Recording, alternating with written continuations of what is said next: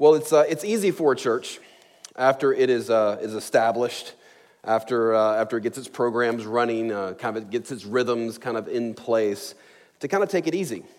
I shared the story a few weeks ago about a young hiker who attempted to climb Mount Blanc with other people, and in that climb, he had to shed all of his comforts and even all the things he perceived as necessities in order to make it to the actual top.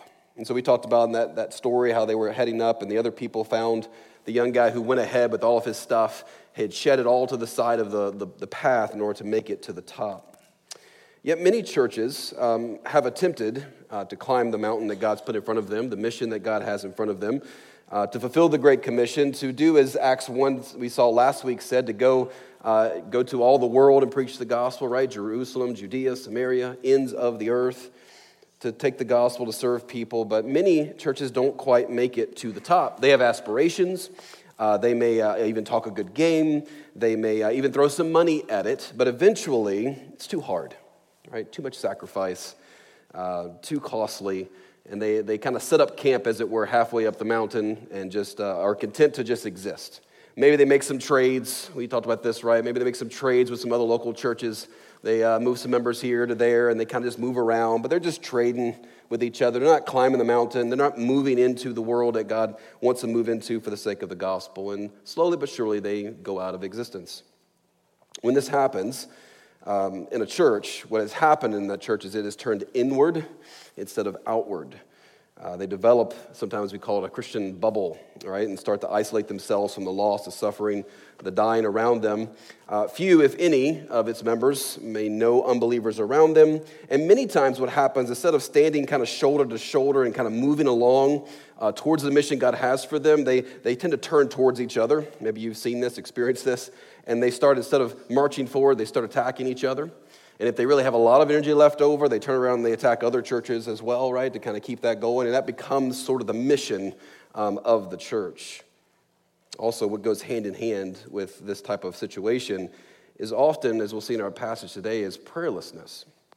Now, make myself clear here. What I'm talking about is not that the church doesn't pray in its services, or the church doesn't pray for their meals, or they don't pray at the conclusion of a Bible study or a Sunday school class or whatever you have there. What I mean is that their hearts have kind of drifted off mission. They've become consumed with their own kind of maybe personal missions instead, right? Their prayers have turned inward instead of outward. The cries of the broken, the lost, the hurting aren't heard anymore, and so the prayers for them to be saved, to be loved, to be served aren't on their lips anymore either, right? All the prayers have turned inward. I would say for us in our current situation as Parkside, I've been here, it's 6 years now, almost. Eddie would probably challenge me on that because I always get the numbers wrong, but it has been 6. Matter of fact, that sermon last Sunday, if you've been here through the last 6 years, was the first sermon ever preached here, almost 6 years to the date, actually. Acts chapter 1. And I've had my hair turn gray. I had my hair fall out. I have my beard is actually not this black. Usually it's called Just for Men to kind of keep it kind of dark. Otherwise it would be all gray. We as pastors have labored to turn the church around in terms of what it, not just what it believes, but what it preaches and how it functions in terms of how the New Testament instructs us. We've worked hard on that over these last 6 years. We've changed the church doctrinal statement, made it more clear, we hope, changed even the church polity and the church government, how it functions, the way pastors and deacons function. We've also established from here on this pulpit on Sunday mornings an expository kind of gospel-centered preaching as a regular diet for you. You've come to expect us to go through book by book, verse by verse, and talk about Jesus a lot. That's been good. Right, I'm very, very happy with how many of you have stuck through all of that. It's very hard. Change is a loss. Change is always lost, no matter if it's good or bad. It hurts. And we've started to ascend, as it were, the mountain that God has for us. And it wasn't easy, still isn't easy, but we're ascending it, and we're moving that direction. Now, the reason we're in the book of Acts, the reason we took time in Matthew and while we're in Acts, is if we don't intentionally now turn outward, okay, and get on mission, do all we can to reach a lost and dying world, to serve the hurting, pray with all we have for Jesus to work through us, we're in danger of becoming that church that kind of makes it halfway up the mountain and just stops and camps out and exists, right? We set up camp halfway up the mountain. We need to wake up to the reality of the mission in front of us, the need that is around us, and why God even has us here in the first place. Don't miss the fact that the first thing, when I think about with Paul, first thing he does instructing the church, when he writes his letters, we call them pastoral epistles, right? 1 Timothy, 2 Timothy, Titus. And in 1 Timothy, as he writes, chapter 3 there, talks about the reason he wrote those books was to basically teach the church how to function. And the very first command he gives before he talks about preaching, before he talks about reading the word, before he talks about the pastors and deacons and all the things that we think about as a church, the first thing he says, first of all, chapter 2, verse 1, he says, first of all, and the idea is a matter of importance, the first thing I want you guys to do as a church is I urge that supplications, prayers, intercessions, and thanksgivings be made for all people. It's interesting. You probably may not think about that. That's the first thing the church is supposed to do. That is the central, very most important part, Paul says. Before we get into all the other stuff, we've got to do this, is to pray. And not just pray, but pray specifically for, it says here, for all people. And the idea is that he goes on in that passage to explain those people outside of the church, those who are lost and dying and hurting. A few weeks ago, you probably know this story. A few weeks ago in northern Texas, there was a massive 133-car pileup, right? The black ice hit fast, and people weren't able to stop in time, and this massive car pileup that occurred during that, 6 people had died from that. It reminded me of a story that I read about before in a similar kind of car pileup that was due to not black ice, but dense fog on a bridge in London. In that story that I read about, though the hazard lights were on from the cars that had been damaged already, they couldn't be seen by the oncoming traffic. 10 people at this point in the story had already died in the car accidents and the pileup when 2 police officers arrived on the scene to try to help out. When they saw the horrendous accident, they ran back up the roadway, kind of towards the beginning of the bridge, and began to just wave their hands and as big as they could to try to get the cars to pay attention to the oncoming pileup on the bridge. One of the police officers, it says, picked up traffic cones and started flinging them at the oncoming cars to try to get their attention to stop. And one officer told the story. He told how tears were streaming down his partner's face as he flung these cones, as car after car ignored what he was trying to get them to do, and they just awaited for the sickening impact of the cars to crash on the bridge ahead. So think about that story. It could say in a way that Jesus is flinging cones at us, okay? To wake up. Like, there is something bigger than our own little personal agendas here. There's something bigger than that. We can't just cruise in our Christian life, be oblivious to the cries of those around us, and continuing to kind of pad our life and increase our bubble and insulate ourselves from the rest of the world. We can't be prayerless, having no one to bring to God, right? We can't be prayerless in terms of have no one to bring to God, to ask God to work in us and use us in their lives. So what do we do? What do we do if we find ourselves prayerless, especially for the lost and broken and hurting around us? What do we do? In our section of Scripture, what we find, as we saw last week, Jesus has given his commission to them. And we find the followers of Jesus immediately after that commission, and immediately after Jesus has ascended and gone into the heavens, into the sky, and we find that they're to take the gospel to the end of the earth. As we saw last week, they were kind of dumbfounded. Remember, the angels kind of come along and put their arms around their shoulder and like, hey guys, what you looking at? Like, I know you're afraid. They were tempted, no doubt, to huddle up, right? That's the temptation. Huddle up, stay safe, stay in this home that we'll look at today, the kind of where they were at. Maybe do some Bible study, but not really verge outside of that. But we find them, and this is very important, what we find in this passage, they're devoted to prayer. They're devoted to that. And God used that piece to move them forward. And so let's look at how they prayed. Let's look at how we can pray, that God will stir our affections for the lost and dying world around us. And here's what we're going to see. Okay, we're going to look at we need to wait in prayer, connect in prayer, persist in prayer, and have confidence in prayer. That's where we're going. All right, number 1. Wait in prayer. So verse 12 begins, says, they returned to Jerusalem from the mount called Olivet, which is near Jerusalem, a Sabbath day's journey away. All right, so the disciples are just now getting over the shock, okay, you can imagine, of seeing Jesus, who they'd spent 3 years with, right, at least and seeing him go into the sky and leave. And they're on this 1 mile journey on foot back to the city of Jerusalem. No doubt they're talking about the implications of the ascension, right? Wondering what exactly is going to happen with this. He says the Spirit's going to come. The Spirit's going to come and empower us, like probably discussing what that's going to look like. And they would return to Jerusalem from that mountain. They would go into the city, and they would wait 10 more days, the passage is going to tell us, in prayer. And Jesus told them the Spirit was coming to send them on mission, but they weren't exactly certain what all that meant. And we'll see that next week and what that actually looks like. I wonder what they were thinking, though. I always like to ask that question. I wonder what they were feeling. Like, what was going through their head? What were their fears? What were the things that they were anxious about? What was happening? I suspect that some of them, no doubt, maybe Peter, because I imagine he's a little bit more aggressive in many ways. I suspect that they were like, why are we just sitting here? I mean, why are we waiting here for 10 days? I mean, Jesus is gone. He's instructed us. He's taught us. He's trained us. Like, let's get going. Why are we huddled up in prayer in this room? Like, there's a lost and dying world out there. Like, we need to go. I'm sure some of them probably had that because it had to be hard for them. We go back and read the Gospels, there's Matthew, Mark, Luke, and John, 4 accounts of the life of Jesus. And if you read those accounts, whenever the disciples were told to do something, they were told to do it immediately. They didn't have to wait when people were hungry that one time, remember? Or twice, actually. They were hungry. Jesus would say, you know what, let's huddle up and pray about this, and let's wait and see what happens. And no, he says, you go feed them. Take that bread, take that fish, and go feed them, right? When he gathered them together and sent them out on mission, he gathered them up and immediately sent them out. When he put them together 2 by 2, 72 of them, and sent them out, they went out immediately.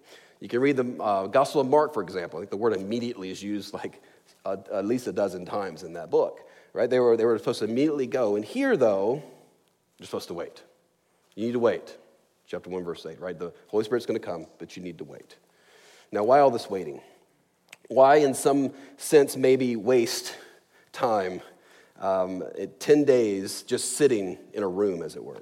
Doesn't Jesus know there's hurting people out there? I mean, doesn't Jesus know that eternity weighs in the balance right now? Like, why this waiting? And it all sounds admirable, right? Even maybe heroic or bold, but I believe what Jesus is having them do and why they wait in prayer is so that, and this is important, so they won't get hung up on their own kind of self-importance, right? It's easy to do.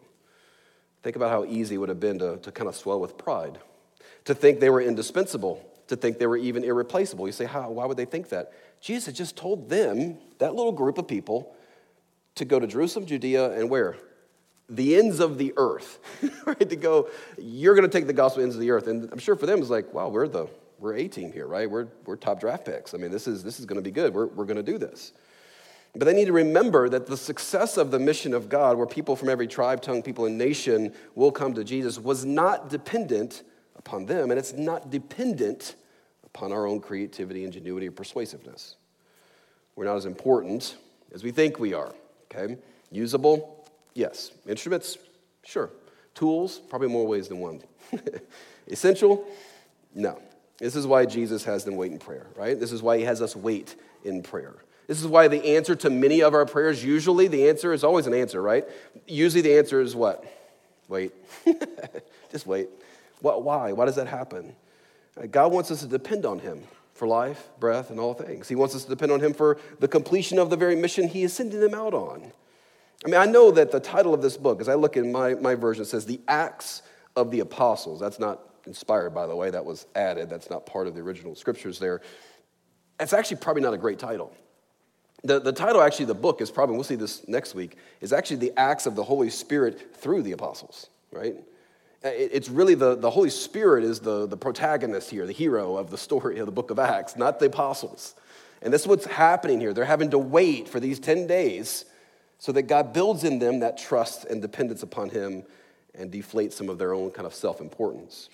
No doubt there was many verses that this group, as I imagine them for 10 days, rehearsing in their mind or maybe even praying and teaching each other or preaching to each other, as it were, these truths, day 2, day 3, day 9, as they're gathered together, like still praying, going, okay, when is this going to happen?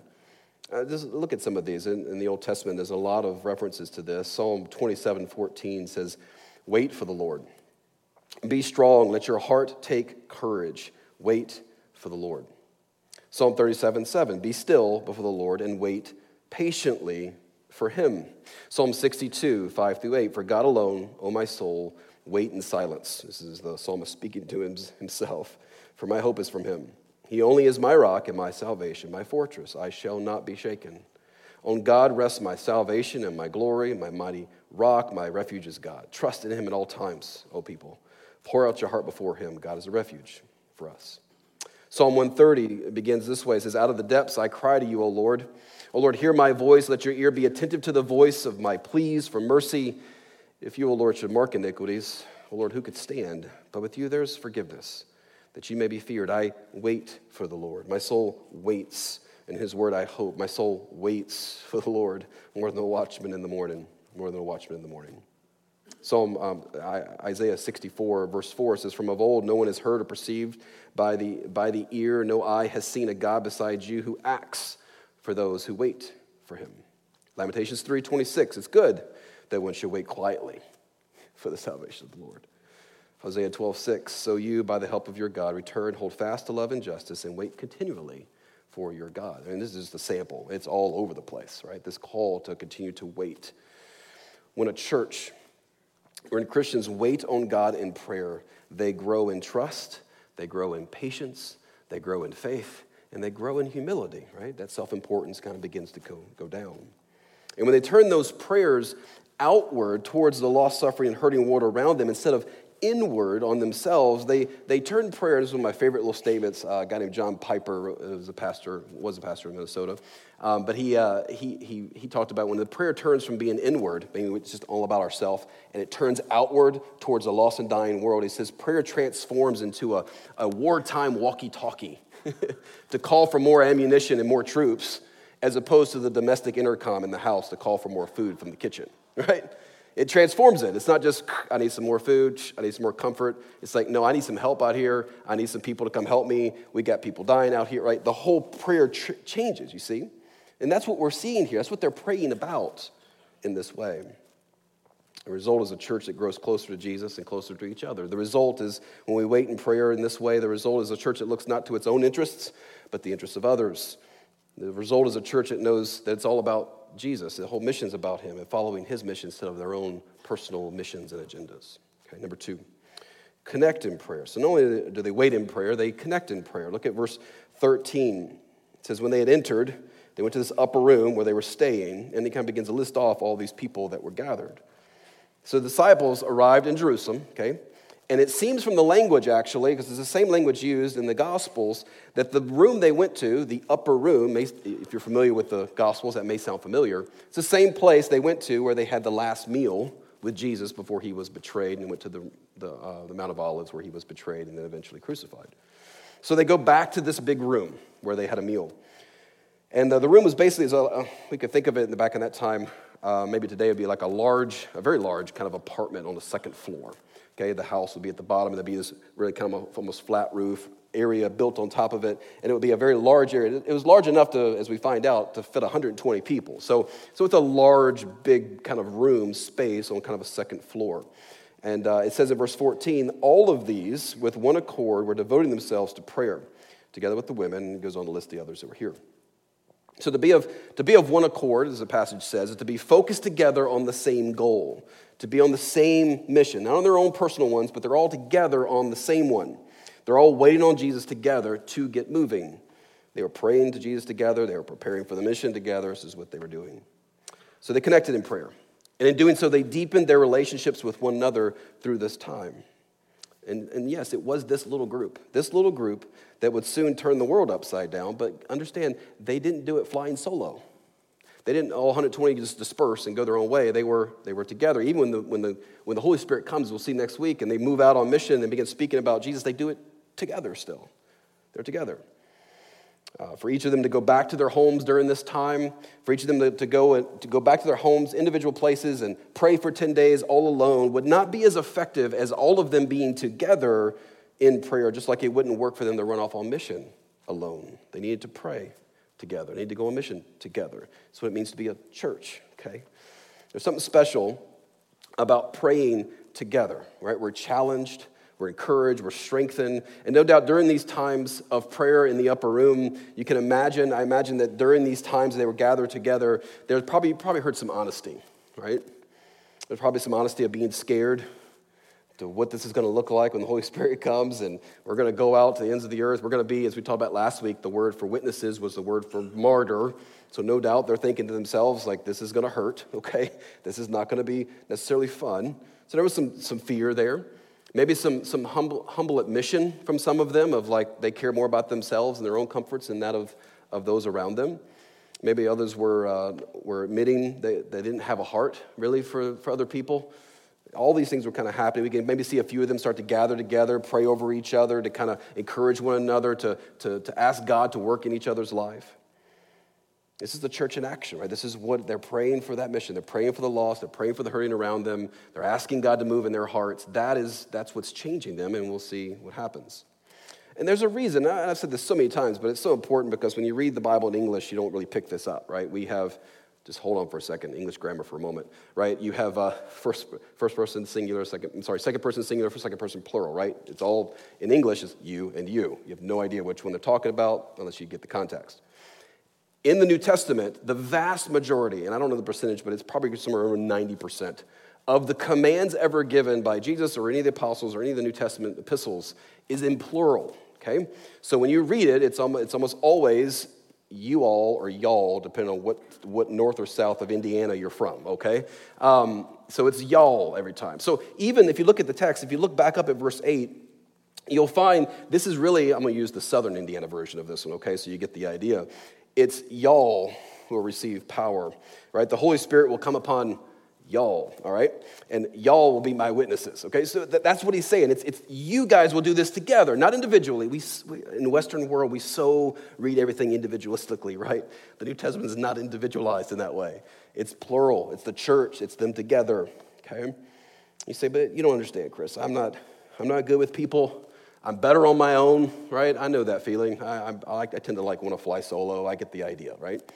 But for some of you, it's like, I don't get along with people very well. I tend to rub people the wrong way. I don't really fit into groups. I'm not really comfortable in groups. I'm more of a loner, more of an introvert kind of person.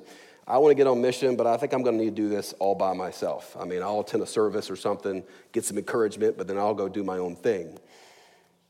I want you to take a look at this group for a minute. There's 120 of them. Now, it doesn't tell us all 120 names, but I go back through the Gospels and start recounting some of the people that came to know Jesus and started following him that I think probably are in this group. And it's interesting to think of the dynamic of this group, okay? There's men and women. There is, we would consider maybe from a political standpoint, there's right-wing, left-wing political views in this group. There's blue-collar, white-collars, right? There's introverts, there's extroverts. There's a former tax collector like Matthew, and then there was a religious zealot who tried to kill tax collectors like Simon, okay? There's the blue-collar kind of fisherman guy like Peter, and there's the white-collar guy like Joseph of Arimathea is probably there. There's a thief, maybe like Zacchaeus. Remember him, the wee little man? The wee little man was he, right, that guy? There's a former dead guy like Lazarus, and there's a perspective, right? I mean, he's there telling them about that. There's former demon-possessed people. There's former prostitutes. There's former self-righteous religious people. There's former skeptics in the group. There's former mockers in the group. We know that because Jesus' half-brothers were there who mocked him and didn't believe in him. Former racists, I would say, like James and John. Remember, they hated the Samaritans. They wanted to kill them off. Jesus, let's just bring down some fire and smoke them all and kill them all, and we'll make our way through Samaria, back in John 4. There's people who, and there's probably, no doubt, people from Samaria, probably the Samaritan woman from John 4 who came to know Jesus, and some of the people from her town that she brought, right? If you know that story. So they're all together in the same room. I'm sure that'd be an interesting conversation. So you wanted to pray that God would bring down fire on us. Okay. There's Jesus' own mother is there. And we also find out that probably the Roman centurion that Pastor Justin preached a few weeks ago, that was at the foot of the cross, who recognized Jesus for who he was, who actually led the crucifixion, most likely came to know Jesus. Maybe he's there too with Mary, who was there seeing her son die. Like all of those people, that's a pretty eclectic group, right? I mean, that's a group of enemies probably in many ways, and people who maybe have some hurt there. I would love to have seen a group photo, right? 120 of them all together would have been interesting. But this group didn't get any stranger.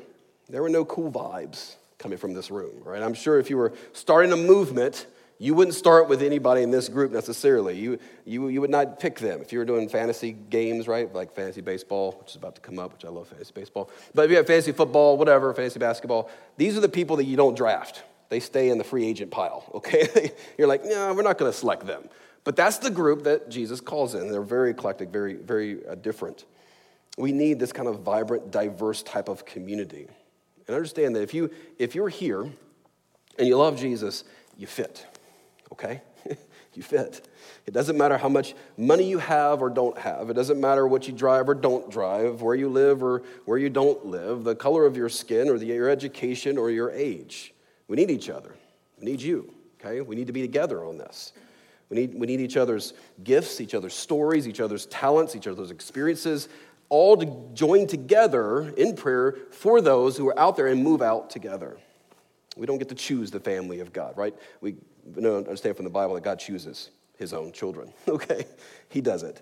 And we need to connect together in prayer for the mission, sharing with each other who we're in contact with, who we're striving to reach and serve, and lifting each other up and seeking to help each other on mission. We need to repent and get over our kind of petty preferences. So the person next to you right now may have some strange idiosyncrasies, right? Maybe they're slightly peculiar and eccentric, no elbowing right now, but so are you, all right? So we're all a little strange.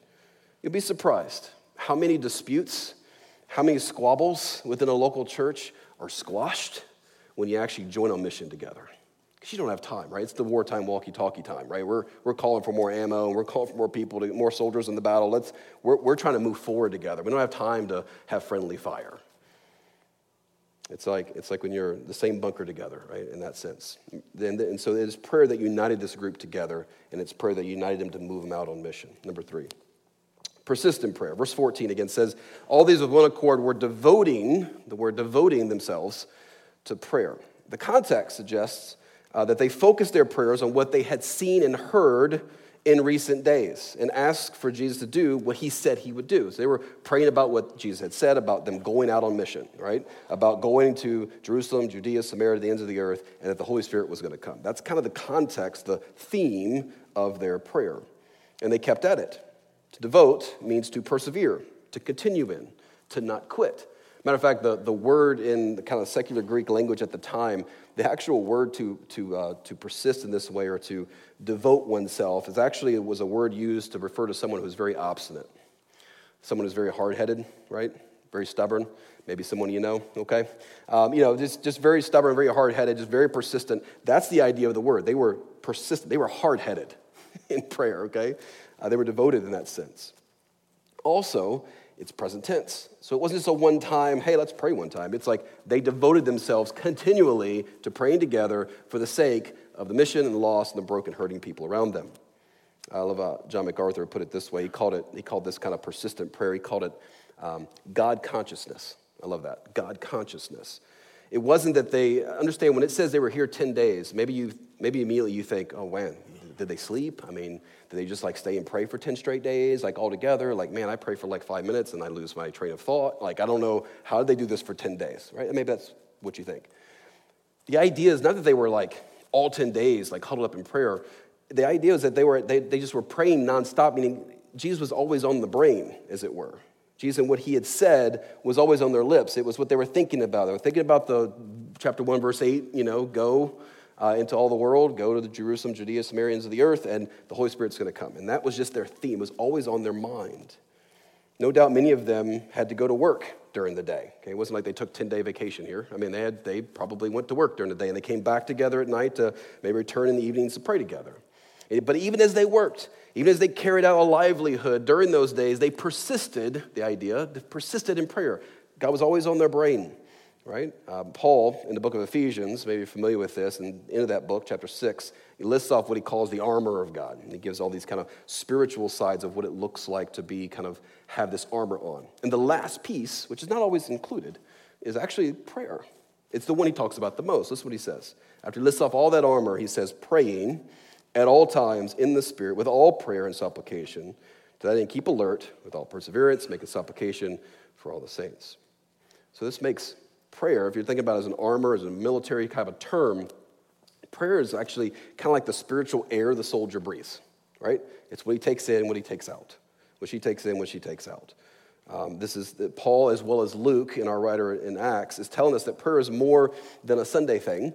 It's more than a morning or evening thing. It's everything. As a matter of fact, every time something big happens in Acts, you'll see this. If you want to read ahead and kind of start reading the book of Acts, let me encourage you to do that. But as you read and look ahead, every time something big happens in Acts, and there's a lot of big events. We'll look at these kind of things that happen.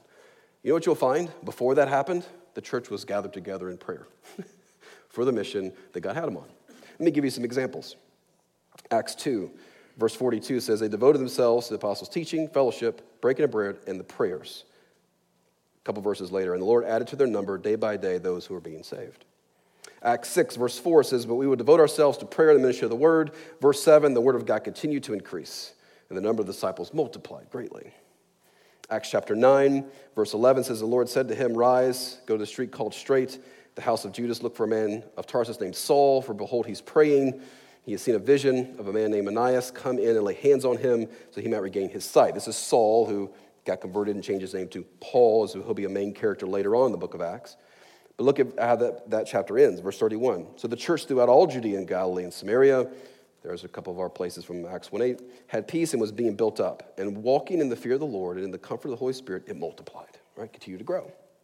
Acts 13, verse 2, and while they were worshiping the Lord and fasting, the Holy Spirit said, set apart for me Barnabas and Saul for the work for which I have called them. And after fasting and praying, they laid their hands on them and sent them off. And that begins a crazy journey in the book of Acts right after that of all these different churches planted all over Greece and even going all the way to Rome.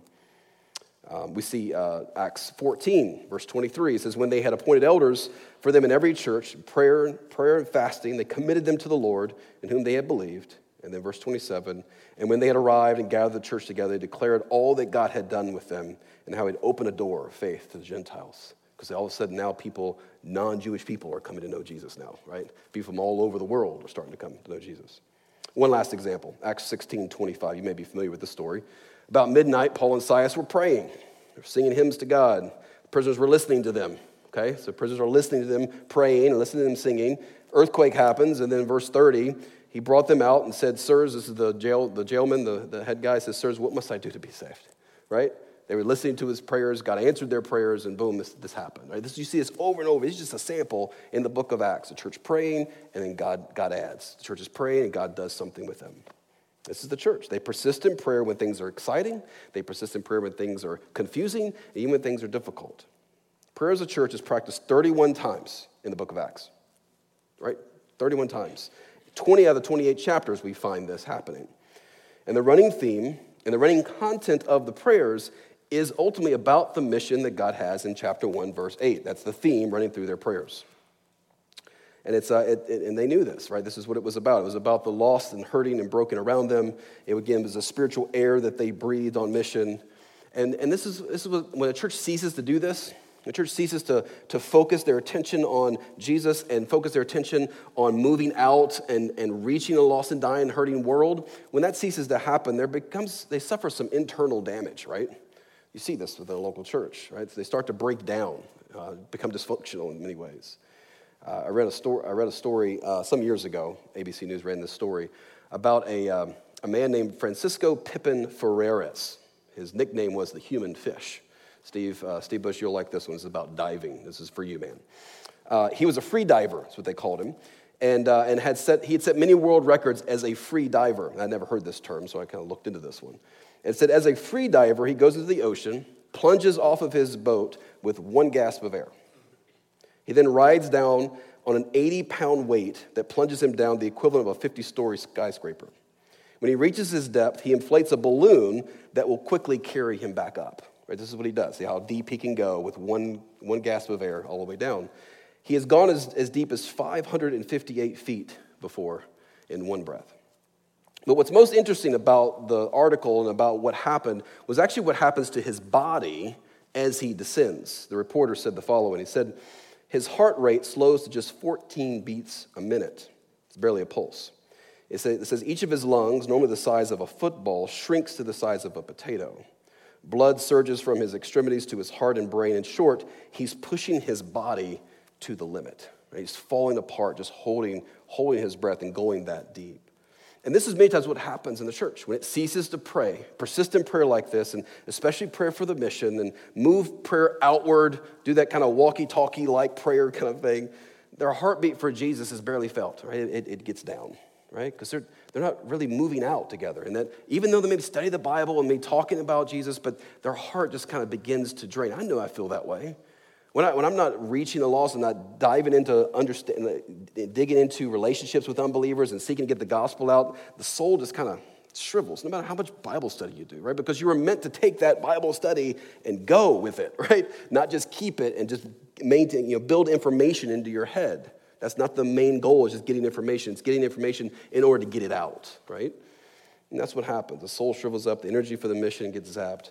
We need to persist in this kind of prayer, okay? Number 4, lastly, confidence in prayer. Last half of this chapter, there's a section here on Judas, which is parenthetical. I'm not going to get into that. If you're interested in knowing more about why, that is interesting, right? It says his gut spilled out. You're probably like, wow, that was an interesting part of the story. I'm not going to go to that one. I don't have time, but if you're interested, I'll be happy to tell you more about that one. But verse 15, in those days, Peter stood up among the brothers, so here we got 120, and he said, brothers, the scriptures had to be fulfilled, which the Holy Spirit spoke beforehand by the mouth of David concerning Judas. So here we have Peter. He stands up. We don't know how many days it's been, but apparently they had been praying, possibly with some Old Testament scrolls opened up, right? Praying from memory of some verses maybe they had memorized. And understand that this in and of itself is a miracle, right? If you just haven't read anything else in the book of Acts, if you read beforehand in the Gospels, Peter wasn't quite doing well, okay? This is the Peter who we had just read about in Matthew who denied Jesus, probably no more than a month ago, maybe 2 months ago. Jesus had prayed for this, didn't he? Do you remember what Jesus prayed? He told Peter he was going to fall. But when you get back up again, do what? Strengthen your brothers? This is the answer to prayer. It's happening here, right? Peter communicates to them what Jesus had taught him about the Old Testament. They must do something about Judas's place among the 12. Someone else had to be an official witness, he says, with them. Now, put that aside for a second and just think about it. Forget the content of it. Just think about the fact that they're asking, they need to find somebody to replace Judas. Think about what that communicates. This tells us that they're expecting their prayers for the mission to be answered. Otherwise, why even search out another witness, right? Why go out and find another witness for what, right? I mean, they're expecting God. They need to add another person who witnessed the resurrection because we're about to go, right? There's an expectation of that. They were confident that God was for them on the mission he sent them on. They were confident in his words that I'll be with you to the end of the age. They were confident he was going to send his Spirit and they were going to move out. They knew that. So verse 21, go down to there. One of the men who have accompanied us during all the time the Lord Jesus went in and out among us. So began the baptism of John until the day he was taken up. Okay, so they searched the scriptures, they reviewed the teachings of Jesus over the last 4 days and came to a conclusion. The replacement needed to be a witness of the life, death, and resurrection of Jesus and the ascension as well. Verse 23, they put forward 2 guys. There we have Joseph and we have this guy named Matthias. So they evaluated, no doubt, plenty of people. They probably had this discussion. They prayed about it. They searched the scriptures. They began to discuss it, and they came up with 2. And so they had 2 that were viable, and then they prayed. Verse 24. They prayed. Said, Lord, you know the hearts, right? And then they asked God to choose the person. And their prayer, again, is one of confidence. They are confident that Jesus has already made his choice, and they're just awaiting his direction. They know their theology. They know God knows the hearts of people, even if they don't know them. Jeremiah 17:9 says, the heart is deceitful above all things. Who can understand it? I, the Lord, search the heart. I test the mind. God, you know the hearts of these 2 men. We don't know their hearts. We think they're two great men. We put them before you. Help us figure it out. So they cast lots. All right, which you say, what is casting lots? Like, what does that mean? Basically, it's not really that fancy. They would take a rock, write a name on one side, name on the other, put it in the bag, reach in, pull it out of the bag. God give us direction, and there's his name. Okay, this is Matthias is the guy, right? That's how it went back then. Basically, when they cast a lot, as it were. Proverbs 16:33 says, "The lot is cast into the lap, and every decision is from the Lord." Now, important to know, and we'll say this a lot of time in the book of Acts, okay, there is no further decision-making like this, in the New Testament. It's not a way of going like, this is how I'm going to make decisions from now on in life. I'm going to write 2 options down, put it in a bag, pull it out, and just see what God has, okay?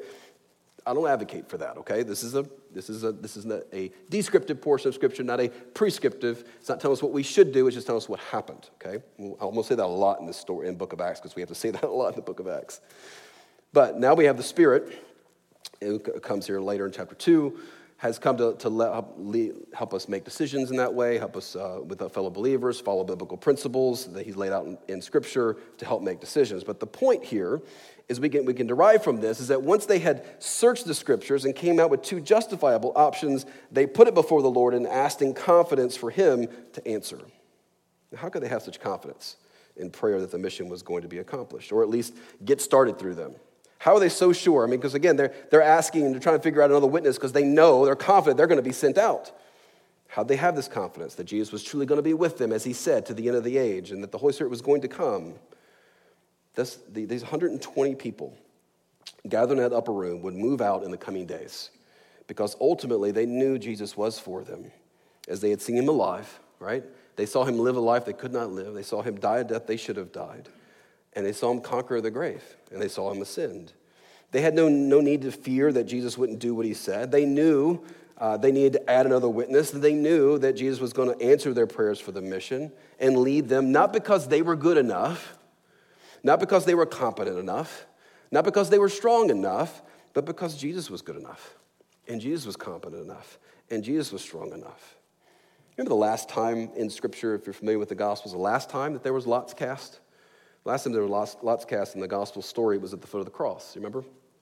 They were casting lots over Jesus' clothes, of what soldier got what garments of clothes. Remember last time they chose between 2 men? It's also at the cross. Remember who they were? Jesus or Barabbas. Remember who they're going to set free? Barabbas was a robber, a murderer, an insurrectionist. Pilate asked which one of these people the people wanted to go free, Jesus, the innocent, blameless, pure Son of God who had never sinned, or Barabbas, the murderer. And the lot fell to Jesus, right? He was the one that had to die. And this was all part of plan A, by the way. This wasn't plan B. Peter would make this clear in chapter 2, verse 23. This Jesus delivered up according to the definite plan and foreknowledge of God, you crucified and killed by the hands of lawless men. Why did it have to happen? Because in order to set you free, in order to redeem you, in order to cleanse you, in order to set you on mission for Jesus to be with you to the end of the age, he had to go to that cross, which was yours and mine to bear. The cross, that cross Jesus died on, actually belonged to Barabbas. And that cross actually kind of belonged to each of us. But we get to go away, expunged, as it were, redeemed, reconciled, cleansed, as if we had never sinned. And the result of faith in Jesus makes you not only acceptable to God, but it makes you accessible to God, right? As a Christian now, coming to faith in Christ, you're soaked in grace, abounding in mercy, absorbed in love, and Jesus is with us on this mission every step of the way, and he's calling people to us, and he's available 24/7 for us to reach out to, right? For us to ask, to move in us, to give us opportunities, to open up doors, and all of that. Don't you want to talk to a God like that? Don't you see why you can wait on him and why you can trust him? Because Jesus loved us enough to die for us. Say what you want about the cross, but I can tell you what, one thing you can never say is that God didn't love us, right? He went to the cross for us.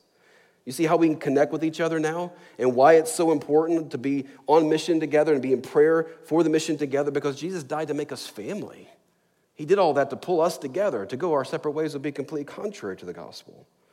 Do you see why you can persist in prayer and not give up? Why? Because Jesus didn't give up. Remember the Garden of Gethsemane? Let this cup pass from me. If not, let your will be done. And it was. He took the cup. He drank every last drop of the wrath of God for us. You see why we can have confidence? We have confidence in the mission because Jesus rose again, is ever present, has all authority, has the keys to unlock any person's soul, heart at any time. Park says, as we go to communion, we have reason to celebrate the grace that we have received. We have no excuse to not pour out our souls to our Creator for the sake of the lost and hurting and dying world around us. Jesus has accomplished everything for us. He's with us every step of the way. As you hold that little cup there, it has bread, it has juice. Remember the body of Jesus broken and poured out for you. Don't open it so fast, okay? Some of you are so, just get to it, right? Grab the cup, rip it open. we have pause and time, so you can take it and hold it, but don't open it yet, okay? Give it some time. Reflect on what you're doing. Think about what Jesus has done for you in that way. Remember there was a time that you were lost. Remember there was a time that you could care less. You were blind. You were dead in your sins, and Jesus invaded your life and made you alive. Think about that. But I want you to do something specific, though, as you take some time before you take communion, okay? Ask him to give you a love, a heart for the lost and broken and hurting around you. Ask him to give you eyes to see people as Jesus saw people, as we saw in the Gospel of Matthew. Lay before him names, people that come to your mind. Maybe it's a relative, maybe it's a child, maybe it's a parent, maybe it's a neighbor, maybe it's a coworker, right? Maybe it's a friend. Lay those names before him. Share that with someone else today. Find someone else and say, hey, can you pray with me for this person? Pray with me. Maybe you can come join me. Go to lunch with me, right? Find a way to do this together. I was just reading this week, I'm in the middle of a biography by William Wilberforce, the one who over in England helped abolish the slave trade during that time. He came to know Jesus. It was pretty radical for him. But one of the things he did is he had a journal, and he wrote down names of people who didn't know Jesus, and he asked God to actually give him creativity and topics that he could bring up with them specifically. Like, God, help me understand ways that I can talk to them about a subject so that I can talk about you. He called them launchers. He had a whole title, Launchers. God, give me a launcher. Help me understand a way I can dialogue in a way, right? Let's pray for those. Pray for launchers. Pray for God to give you opportunities and topics of discussion so that you can get into that and begin to talk about what Jesus has done in your life. All right? If you don't know Christ, the communion is not for you. Okay, this is for those who are followers of Jesus. As you take some time here in quiet, bring these things before God, lay them before him. We'll take some time. If you've not come to Jesus, we would love to talk to you about that. If you never talked to God before, prayer is simply talking to God, okay? You can do it quietly. You can do it out loud. Doesn't matter. But that's what it is. Okay? Nothing fancy. God's not looking for specific words that you need to use. He just wants your honesty and your transparency, okay? Let's pray. Father, thank you for opportunity to be together. Thank you for this focus on prayer. We have to admit that, God, we're not gathered, as it were, this group was, in prayer for the mission that you've got before of us. God, move us in that way. Help us to collectively think together of ways in which we can engage, get to know people who are lost, people who are hurting, people who are dying. God, move us out.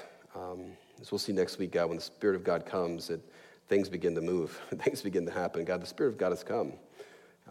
If we're followers of him, God, we have the Holy Spirit of God in us today. God, would you move us out? Move in our minds and our hearts as we pray to you to give us those opportunities. In Jesus' name, amen.